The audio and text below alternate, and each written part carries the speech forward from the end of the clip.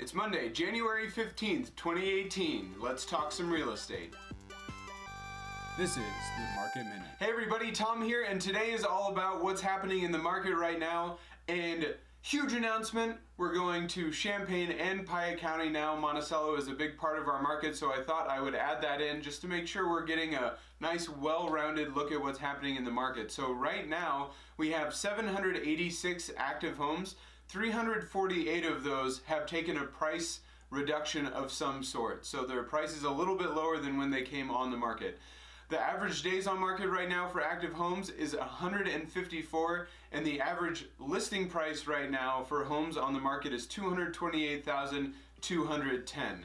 So it's quite a bit higher than expected. Thanks for a minute of your time. We'll see you tomorrow.